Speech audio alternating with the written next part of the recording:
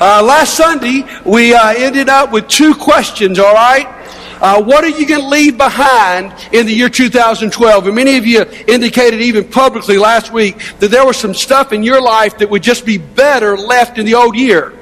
But then the second question we asked is, what will you pursue in the new year? And I love that word, the word pursue. That's a great word.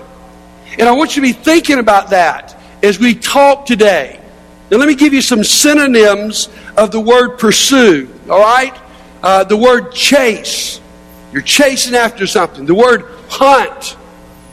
The word track. You're tracking something down. Even one synonym listed in many books is the word to stalk. I mean, you become a stalker. You're so obsessed. You're so desiring this that you just will not let go of it. Now, we've all seen people who pursued things. Maybe they pursued a career, or maybe they pursued a degree, or maybe they pursued a relationship, and you just watched them and you saw, man, they are just obsessed with making this happen.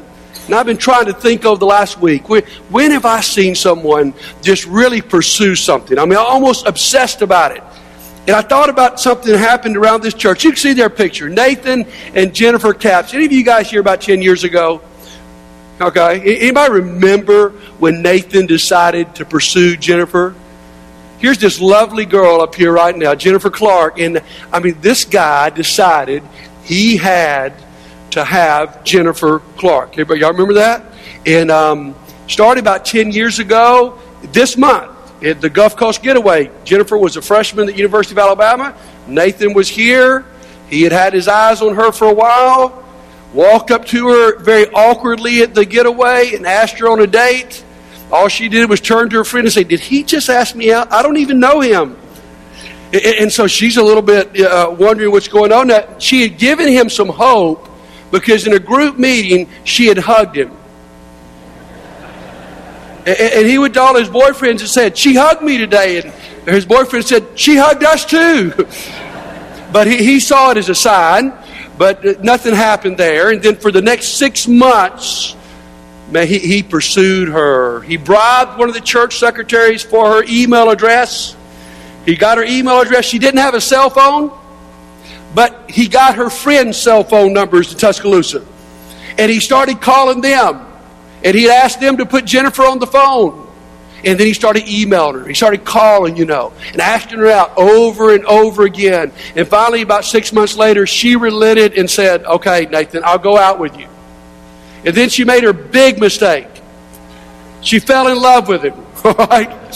She falls in love with him, and they end up getting married. It's a great pursuit. If ever I've seen somebody just say, man, I'm after something. If you know Nathan, that's just sort of the way he is, man. It was like white on rice. I mean, he was there. And now, Jennifer, just think how blessed your life has been. About 8 years ago, they got married, and you see that kind of pursuit. And when I ask you, are you pursuing God? I'm asking you, do you have that kind of intensity? I mean, are we pursuing God with everything we have? You've pursued something in your life, I guarantee you. Maybe it was a sport, maybe it was a position, maybe it was a degree, maybe it was a career, maybe it was a promotion, it was a person. You pursued them. And the question this morning is, are we pursuing God? So here's our two questions for today. Are you pursuing God? And our second question, that might be a little bit easier to answer, is God pursuing you? Now let me be honest with you. I can't answer the first question for you. I don't know, only you know whether you're pursuing God or not. But here's what I can do for you this morning. I can answer that second question, is God pursuing you? And the answer is absolutely yes. And that might be something that surprises you about God, that God is actually the one who begins the pursuit. The title of our message this morning is God's Hot Pursuit. And this month we're going to be talking about God's pursuit of people. And you see all these flags up here in the form of a cross where we're leading up to Mission Sunday. And what I want to remind you is not only is God pursuing you, but God is inviting you to join Him in the pursuit of people. And so let's go back to the beginning. All the way back to the beginning when this hot pursuit begins. It starts in the most beautiful places. The Garden of Eden. the perfect paradise. But it starts on the darkest of days. For on that day, Adam and Eve have decided to eat of the forbidden fruit. It's an interesting name. I've tried to get a handle on this for years. They eat of the fruit of good and evil. What does that mean, the fruit of good and evil? There seems to be two primary interpretations of that. One is that good and evil just are an explanation of extreme. Sort of like if I said, I'm going to pursue something to the north, to the south, to the east, to the west. I'm going in every direction. So one idea is, what he's saying is, if you eat of this tree, then you have complete knowledge from beginning to end.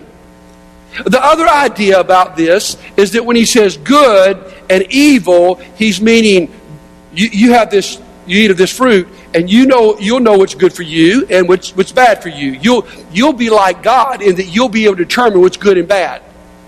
Now, it really doesn't matter which interpretation you go with. What they both do is they say that God is obsolete. What they say is that God is unnecessary because once you've eaten this fruit, you don't need God because you know everything. Or you're able to determine everything on your own. And so they eat of that fruit. Now look at Genesis 3, verse 7, and see then what happens. Then the eyes of both of them were opened, and that they realized that they were naked. So they sewed fig leaves together and made coverings for themselves. Then the man and his wife heard the sound of the Lord God as he was walking in the garden in the cool of the day. And they hid from the Lord God among the trees of the garden. It appears that God has a daily time where he walks among the garden at the end of the day. And at this point, though, everything's different. They have sinned. They have been exposed. They are naked. They have lost their innocence. Everything's changed. And so when they hear God rustling among the leaves as his Spirit walks through the garden, they do the most natural thing. They go and they hide. And then we see what I consider actually a little bit of a humorous verse, verse 9. But the Lord God called the man and said, "Where are you?" Now, do you really think God didn't know where they were? Do you really think God didn't have a clue of where to find them? No. I mean, you ever played hide and seek with a little bitty child? Or maybe they would hide somewhere very obvious, but you would pretend you couldn't see them, and you go all around going, "Where is she? I can't find her." And you'd look above her, you look below her, you look on the other side. I picture that almost God here. God knows exactly where they are. But God is wanting Adam and Eve to know that he is calling for them, that he wants to speak for them. And so God says, "Where are you?" Now write this down if you're taking note. Here's the point. Is not only did man run from God, but now God pursues man. We know the sentence for their sin was death. And so God has every right at this point just to obliterate them. Or just to leave them separated. Or just to boot them out of the garden and have no interaction with them. He could have just immediately killed them. But that's not what he did. He goes to the garden and he calls for them. And then look at verse 10. He answered, "I heard you in the garden, and I was afraid because I was naked, so I hid." Isn't that pretty natural? When you sin, you're exposed, and you hide, and you're afraid to encounter God. What's he going to do?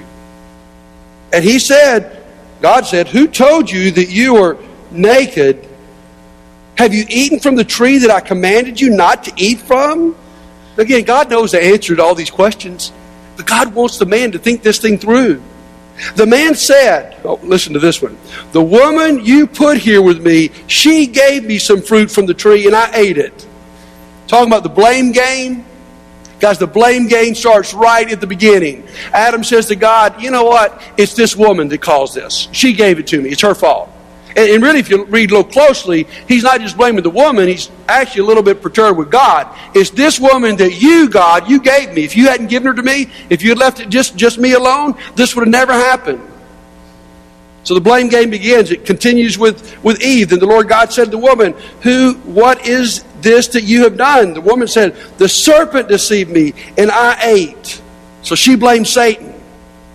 And then if you keep reading the story, then God announces the consequences of their fall. There's always consequences to sin. For the snake, he will crawl on his belly and he will eat the dust. The dust. The desk will be even bigger. He will eat the dust, all right? For the woman, she will now have pain in childbearing, and she will be ruled over by her husband.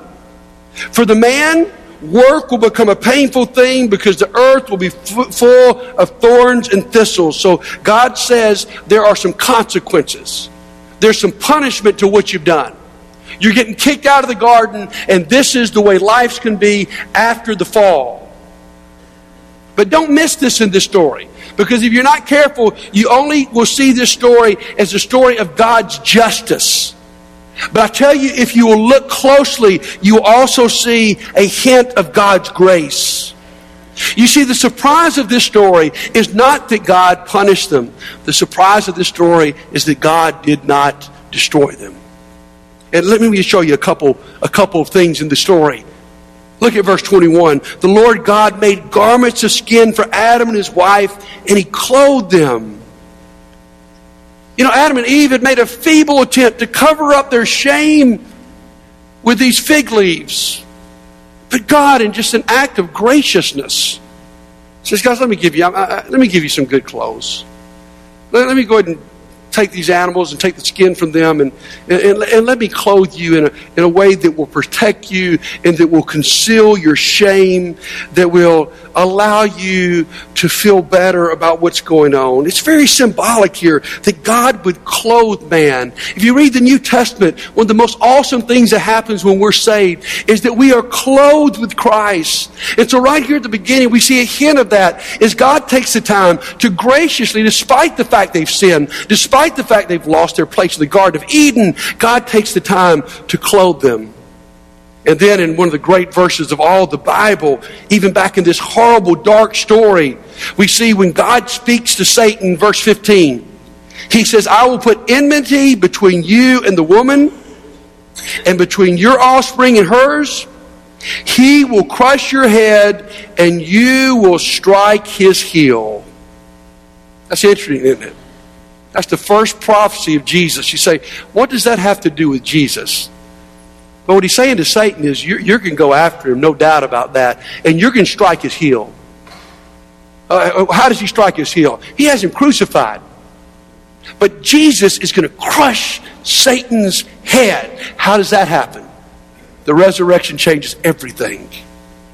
So even back here in the beginning, in the dark moment in the Garden of Eden, where the gates are locked and the men and women are kicked out, God says right here, I'm going to promise you a Savior. Right here from the beginning, there's something better coming. Hang on. God promises a Savior. Now here's what I want you to see. The pursuit continues. It's a relentless pursuit. I don't know about you, but when I read the Old Testament, I get a little frustrated. I get frustrated because the people just keep on falling off the cliff. I mean, you hardly see one generation followed by another generation that follows God.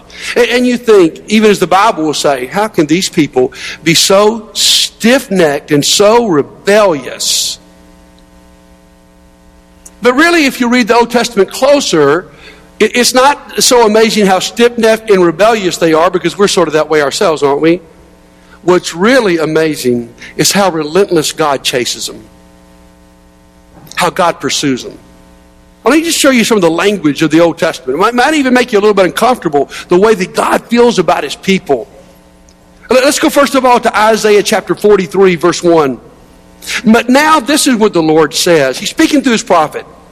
He who created you, Jacob, he who formed you, Israel, do not fear. I don't want you to be afraid of me. You might expect my response to simply be a response of absolute cruel justice. But even at the beginning, my response involved grace. Do not fear me, for I have redeemed you. I have summoned you by name. You are mine. What did God say? Man, I am just like I did with Adam and Eve. I'm calling out to you. You may be in darkness, rebellion. I am summoning you to myself. Look at the prophet Jeremiah, who says to his people that have fallen, Jeremiah 31 verse 3, the Lord appeared to us in the past saying, I have loved you with an everlasting love. I've drawn you with unfailing kindness. Guys, if there's anything consistent about God, is that God loves you. He loves me. He draws us. Oh, does He make us? Absolutely not. He draws us with His love. And then you even go to the Song of Solomon, a book you might not even want your teenagers to read.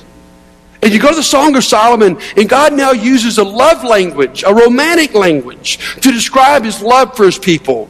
Look at chapter 2, verse 10. My beloved spoke, that's God, and said to me, arise, my darling, my beautiful one, come with me. Now, can I ask you, can you picture God saying that to you? Arise, my darling, my beautiful one, come to me. Most of us men are probably even a little uncomfortable with that kind of language. But God is so desirous of this relationship with us. He's so desirous of a friendship, of a fellowship, that God says, please come. I yearn for you. My darling, please listen to my voice. And then we get to a most outlandish scene. God has used words, but words don't seem to be working. And so finally God says, okay, they're not listening to my words. I put it as romantically as I can. They still don't listen. Let me play it out in front of them. Let me give them a live parable. And so God calls the prophet Hosea to live it out in front of them. He says, Hosea, here's what I want you to do. I want you to go and marry a promiscuous woman. I want you to go and marry an adulteress. And as you marry her, she continues to commit adultery. She continues to be unfaithful. Here's a picture of my love for my people. Here's God in Hosea who continues to pursue her, to chase her. Here is God's people in the form of this woman named Gomer, who continues to sin and commit adultery. And yet in this played out picture, God says, I want the people to see how much I love them. I want them to see it vividly. Look at some of the words that Hosea uses representing God. Chapter 2, verse 14. Therefore, I am now going to allure her. I will lead her into the wilderness, and I will speak tenderly to her. You got to be kidding me. That's what God's like? We're the adulterers. We're the rebellious. And He continues to pursue. He allures us. He tries to win us back. It's crazy. Listen to me. God pursues you. And then we get to the New Testament and the pursuit climaxes. Look at Matthew 1, verse 23. Finally, God does the most amazing thing. The virgin will conceive and give birth to a son, and they will call him Emmanuel, which means God with us. God finally continues the pursuit. He's not just doing it through the words of the prophets. He's not even doing it just through the play acting of Hosea and Gomer. Now He's coming Himself, and He comes in the form of a baby and a teenage girl in the middle of Palestine. He's Emmanuel. He's God with us.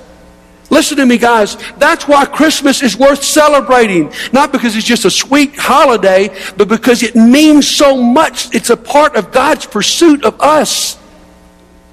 And then the climax continues. Jesus says in John chapter 12, verse 32, and I, when I am lifted up from the earth, will draw all men to myself. He said this to show the kind of death He is going to die.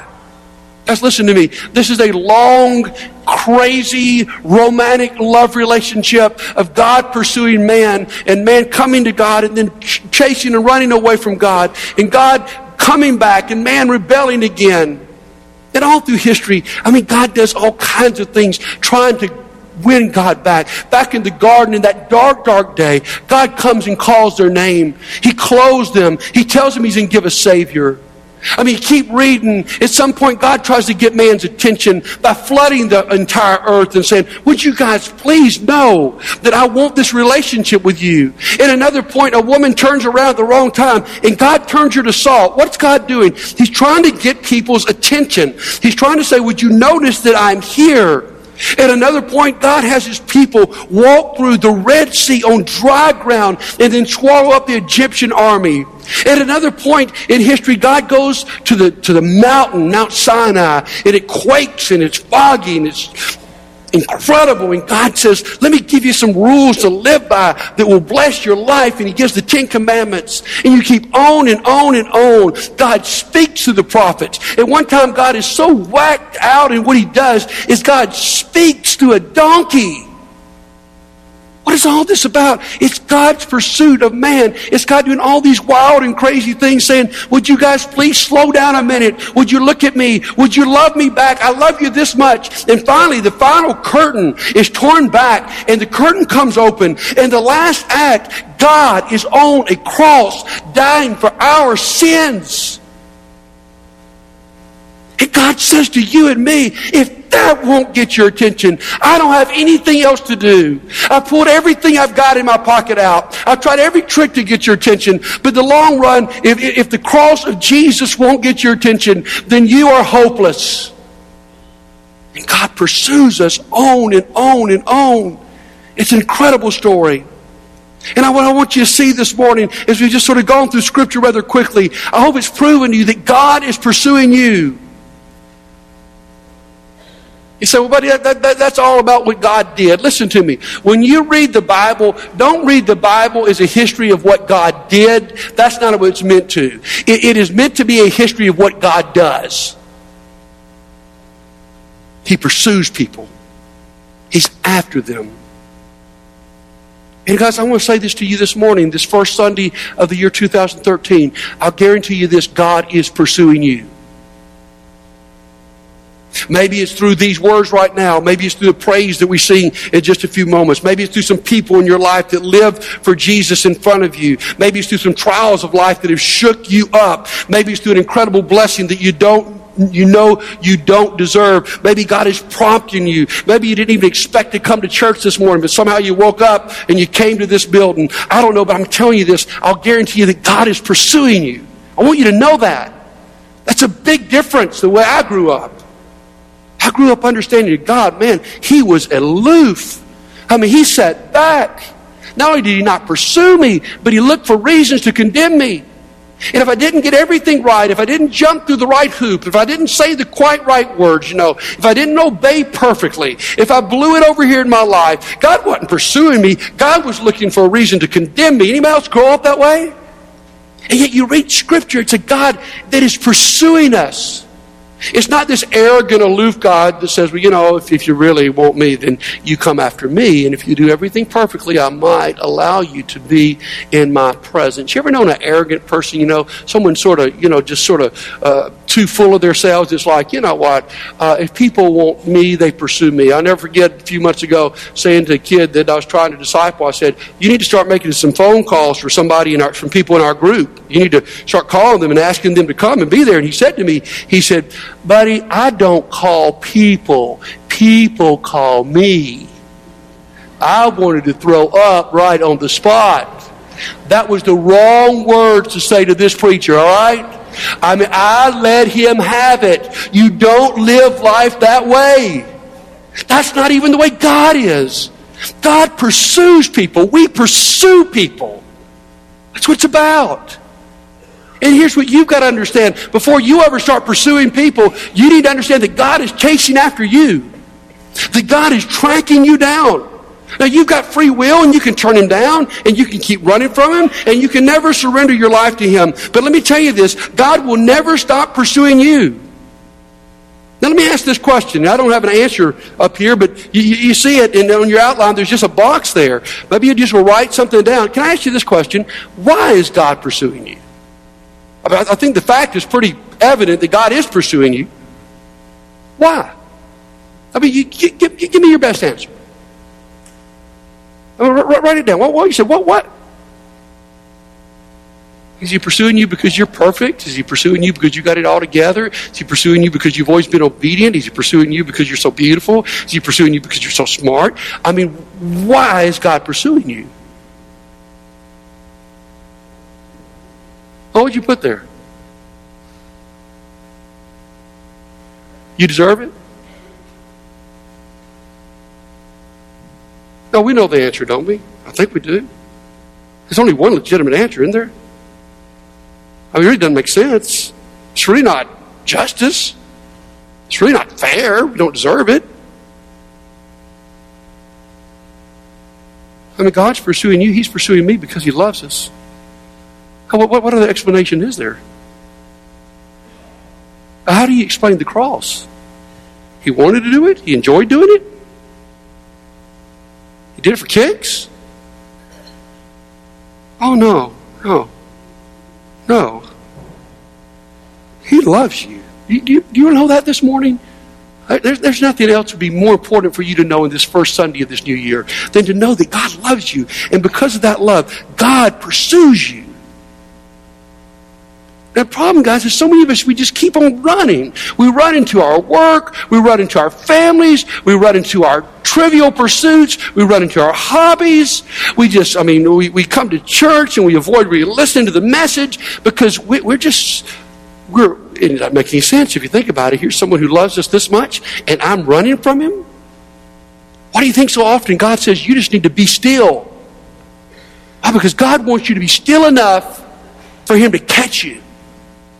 And I tell you to spend some time in stillness contemplating the love of God. We're going to spend a moment in praise, just sort of a good praise block in a few moments. And maybe what you need to do during that praise block is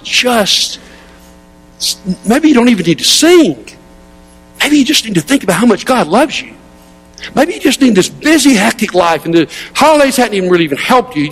You've been going 90 to nothing. Just stop in this moment and recognize what we're saying today.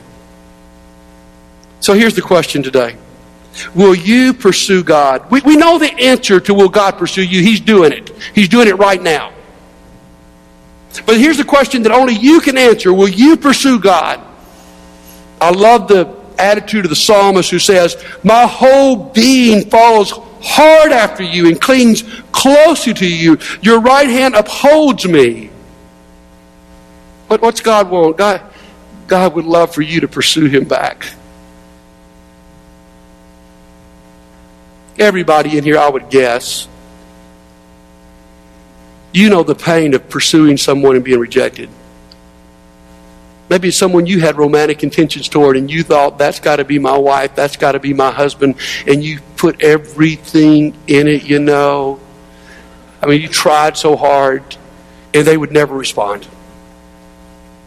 You know the pain of that. Or maybe in your marriage, you wanted to work so badly. Even in the face of some terrible things, you worked so hard, you pursued so consistently, but in the long run it fell apart. Or maybe it was a friendship that you wanted so badly. You wanted to have this great friendship, and despite the fact you thought, man, we'll be great friends, it just never happened. We all know the pain of that moment, don't we?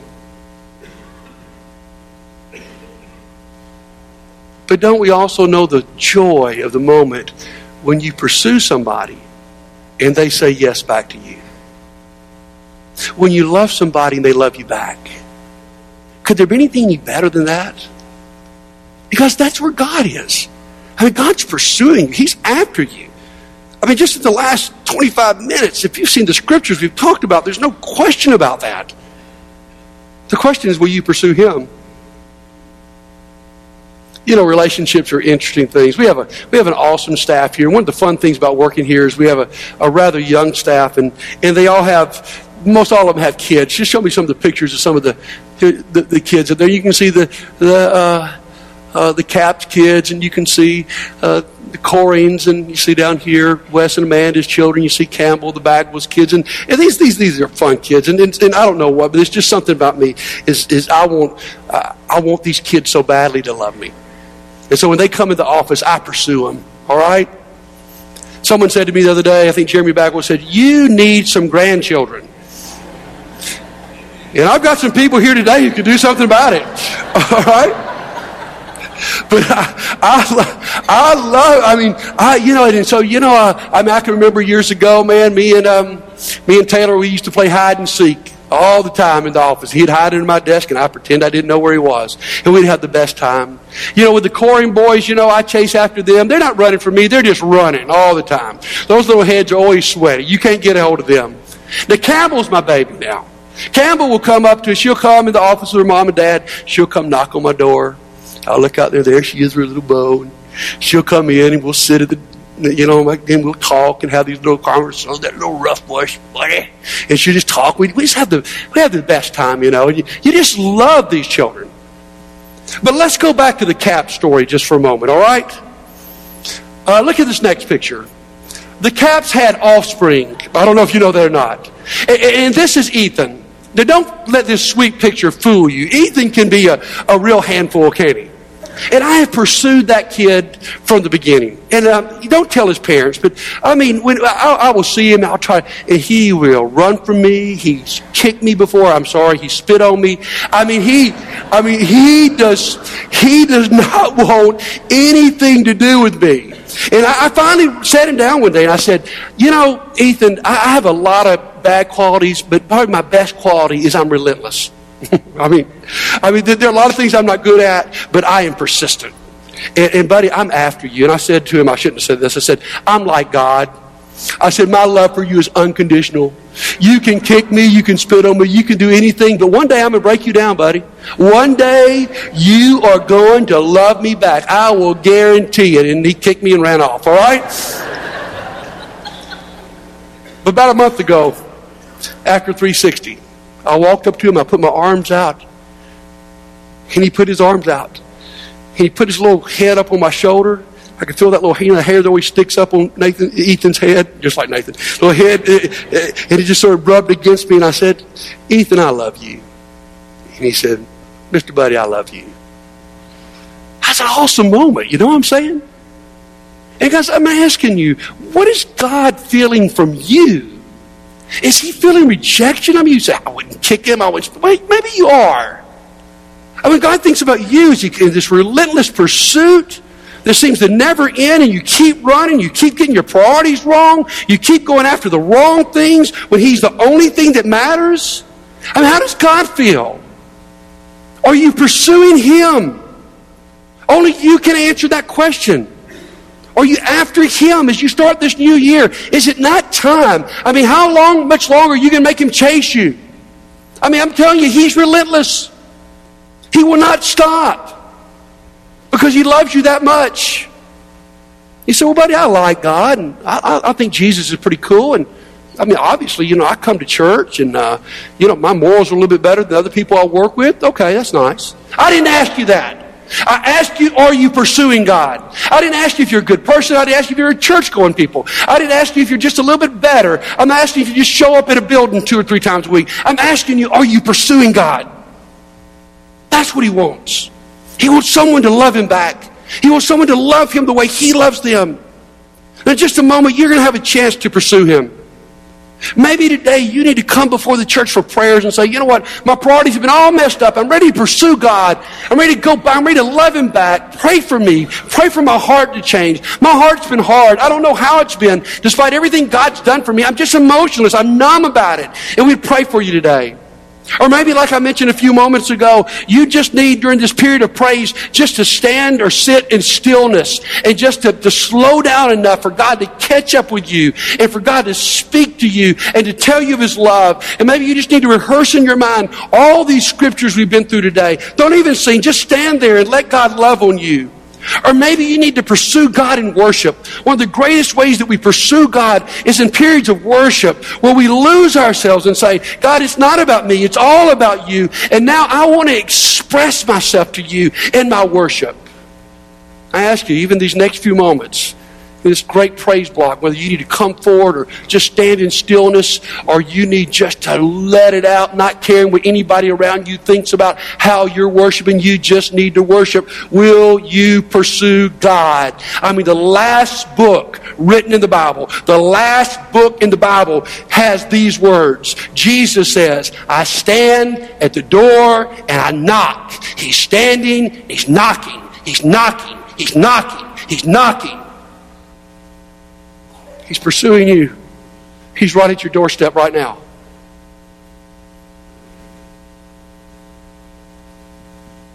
Will you pursue him? He's waiting. He's tired of chasing you.